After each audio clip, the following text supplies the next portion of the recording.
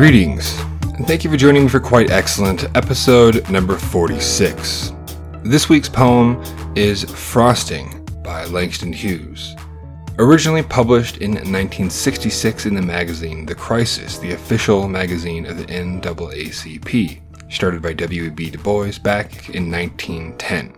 It is easily the shortest poem we've used in class, even if the ideas in it are enormous. I can't wait to see what my students do with it.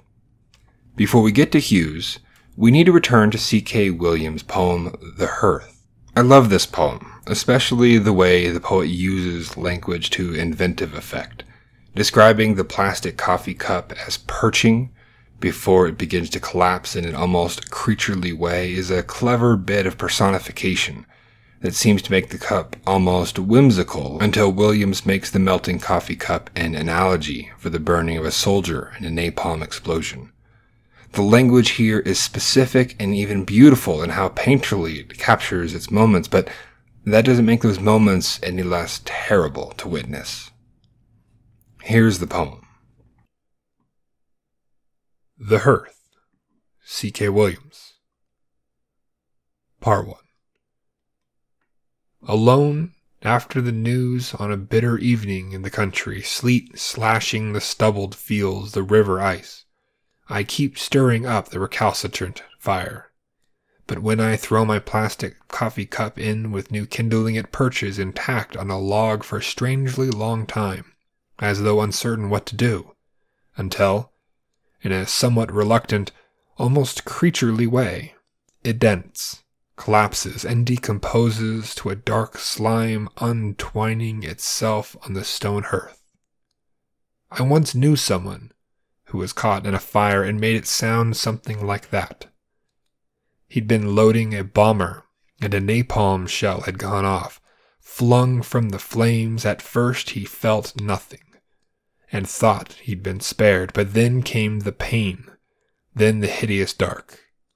He'd been blinded, and so badly charred he spent years in recovery, agonizing debridements, grafts, learning to speak through a mouth without lips, to read braille with fingers lavaed with scar, to not want to die.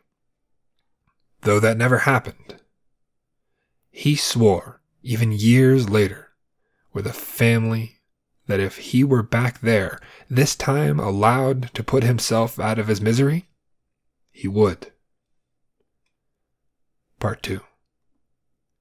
There was dying here tonight, after dusk by the road, an owl, eyes fixed and flared, breast so winter white he seemed to shine a searchlight on himself, helicoptered near a wire fence, then suddenly banked, plunged, and vanished into swallowing dark with his prey.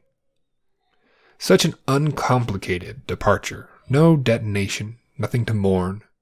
If the creature being torn from its life made a sound, I didn't hear it. But in truth, I wasn't listening. I was thinking, as I often do these days, of war.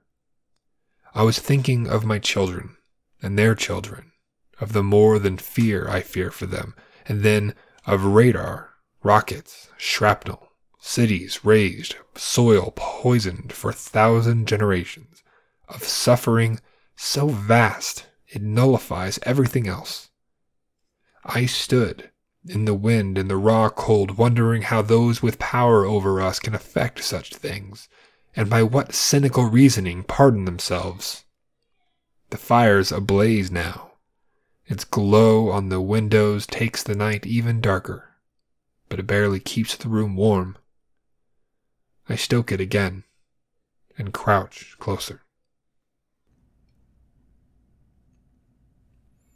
So I want to start by talking about how students saw the speaker here. A student says that the speaker conveys helplessness and a broken hope by beginning with the word alone, already starting off the poem somber by the use of this one word. The first word is just so lonely that in that it establishes tone. Another student describes the way in which the speaker uses language as doing so with clarity and conciseness comparable to a machine gun, And if that first word is doing so much language, I get that. I think it makes sense. Another points to a kind of pessimistic word choice and overall indifferent tone. It displays the adverse effects that war can have on a person's mind. And yet what's described in the poem makes the speaker think of their children and their children's children, and the more than fear they feel for them. This isn't indifference. At the end, according to a student, the speaker talks about how the fire is barely keeping them warm. Everything is just colder than before. And so we have a situation in which we have maybe a distant, emotionally distant speaker that is simultaneously concerned with those they love and yet in a place that still feels pretty cold. A student says that it seems that the author is tired of endless wars, and he can closely relate to the sufferings of those involved. And of course, the presentation of war is important. A student says the narrator brings us through the bitter details of the evenings during wartime, with another and a few pointing to specific language choices, such as where it says radar, rockets, shrapnel, cities razed, soil poisoned. All of this, according to his student, is as though the speaker's having flashbacks of what he saw outside the war. It shows the bitter sacrifice that comes with war. And so there's this fear, his children, or of children maybe in general, of having to experience this kind of war, these features of radar and rockets and shrapnel and all this cold. And that's all brought into the present. A student points to where it says, there was dying here tonight, as though the town in which the speaker is now speaking could be a battlefield.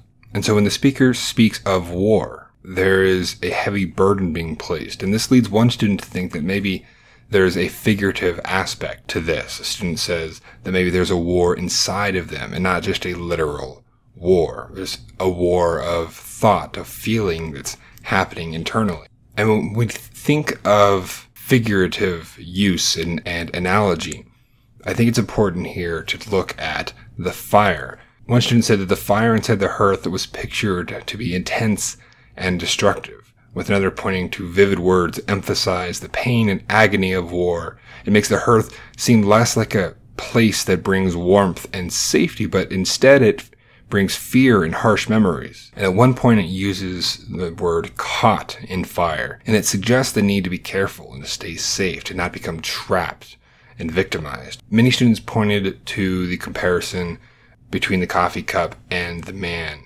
One student says that the comparison between the burning man and the disintegrated coffee cup. A student said that this shows the raw emotion and just the excruciating pain felt by the man in the fire. But it's not just that hearth, it's not just that fire. There are other changes, such as, a student notes, from very violent war to majestic nature. The poem shifts from dense, collapses and decomposes, to an owl, eyes fixed, flared, breast so winter white he seemed to shine. These are beautiful images of nature, but they're right next to all of this violence.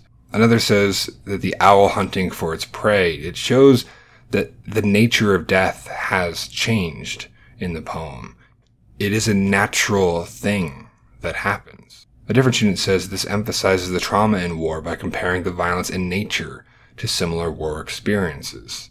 It is uncompromising, it is brutal, and it's just impossible to avoid, maybe. Another saw this as tonal. According to a student, the poem connects human death to any other animal's death. And when a wild animal dies, there's no reason even to mourn. And if that's the case, then why should we mourn this man brutalized in the napalm fire? Why should we mourn anyone that is dead? It really makes that sacrifice and that loss so much less heroic and less capable of being appreciated. It's unpleasant, in fact, in the way it does this. And that is an important part of this poem. Many students pointed to how this poem comments on the effect that the war has. One says the poem is about the fear of war and what it has left behind. Another says that this is a poem about two stories of the speaker's suffering, where the first is about the immediate effects of violence. We get the man in the napalm and all that. But then the other part, the second part of the poem, is really about the long-term effects of war, and that is the way that it affects children and the future.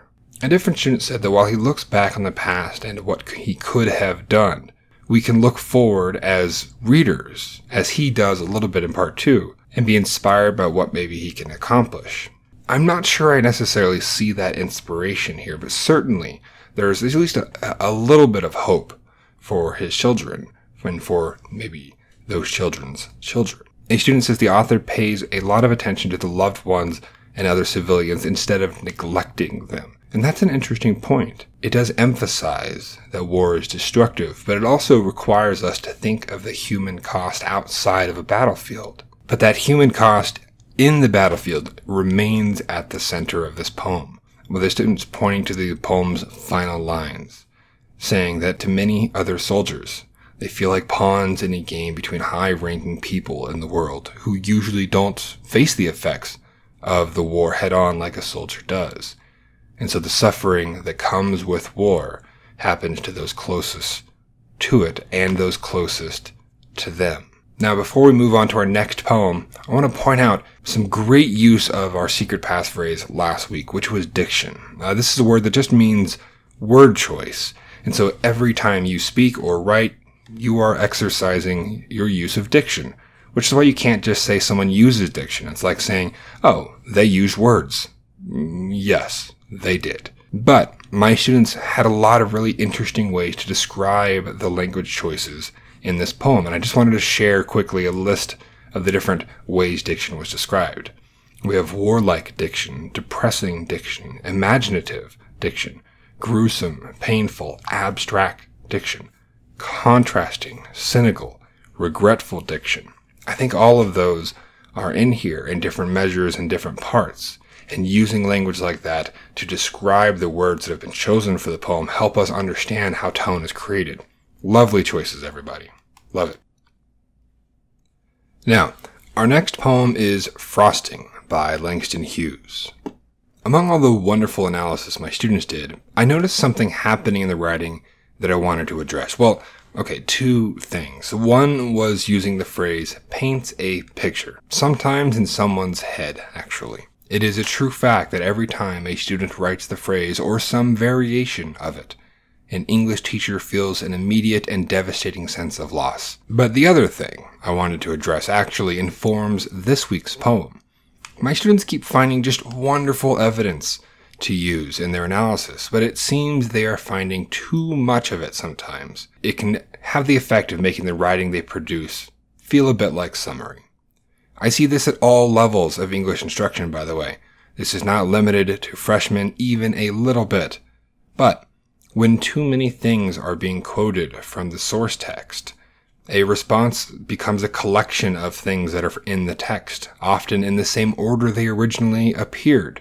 In AP literature materials, this is sometimes called summary through quotation. To ensure that students don't do this on our next response, I wanted to make sure that our next poem is shorter. And this also gives us a break. We've had some longer poems lately. So, our next poem is shorter. It's insanely short, even. It is Langston Hughes' poem, Frosting, which has just 18 words, only 8 lines, and only 3 pieces of punctuation. 1 possessive apostrophe, 1 em dash, and a period at the very end. Using so few words is an example of an artist trying to be as concise as possible. Not a single word is unnecessary. Nothing here is just ornamentation.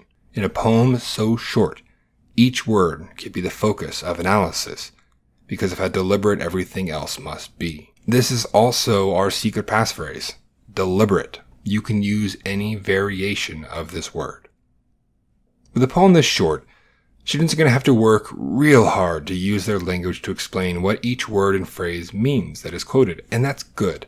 I want students explaining what a word means and why it means what they say it means and how it supports what their claim about the entire poem happens to be. But I also want them to keep the writing interesting, to make sure that there's variety. If too many words are too similar in the writing, maybe using the same language repeatedly or having the same number of words in their sentences, the writing gets boring. One way to make sure that our writing doesn't go this way is to look closely at the beginnings of our sentences and make sure we aren't repeating ourselves. For this reason, the writing task this week is to ensure that no sentences in our paragraphs start the same way. So don't use the same word or words to start different sentences. And don't start multiple sentences with quotation marks either. If Hughes can be so careful with his word selection, we can attempt to do the same. A quick note, you might recognize this poet. Langston Hughes is the author of Harlem, which we covered back in November. It may be helpful as you read and listen to this poem that it was penned by a poet whose voice and activism were important for generations and remain important today. Here's the poem. Langston Hughes, Frosting. Freedom is just frosting on somebody else's cake, and so must be till we learn how to bake. Students, be sure to use the word deliberate or some version of it for your secret passphrase, and be sure that you don't have any two sentences that start the same way, as this is your writing task for the week. And don't forget about our previous writing tasks. These are good writing practices no matter what we are doing. So consider including a brief summary, short or single word quotations, and maybe a semicolon. Avoid the word quote, and use more than one quote in your sentences. And maybe avoid saying anything paints a picture. I'll gladly explain why you should avoid this at all costs in class if you'd like. But the more I read it, the more I'm sure I'm being murdered. Because of how short this poem is, also be sure that you're using your forward slashes correctly. You won't need double slashes at all. There is only one stanza. Remember to complete your paragraph length response by Wednesday, February 24th, 2021, and 2 replies to the responses of your peers by the Friday that ends the week. Your paragraph length response should include a tag and make a claim in the opening sentence or two. And any evidence you use should be short, embedded smoothly into your sentences, and fully explained. A quick reminder about claims. They must require proof. If your first sentence just says that this is a poem about freedom, this is not a claim. Your claim cannot be obvious. Be sure to read the assignment instructions for a full breakdown of the expectations. If you enjoy this podcast, have suggestions, or would like our class to direct an eye toward a particular poem or poetic device, leave a comment on LeydenTeaches.com or on Twitter. I am at LeydenTeaches. The content of this podcast is used as a companion to class instructional activities, and ownership of these texts remain with their stated authors. Thank you for joining me for episode 46 of this podcast. I hope that between now and the next time you hear from me, you discover and savor a few things that you yourself find quite excellent.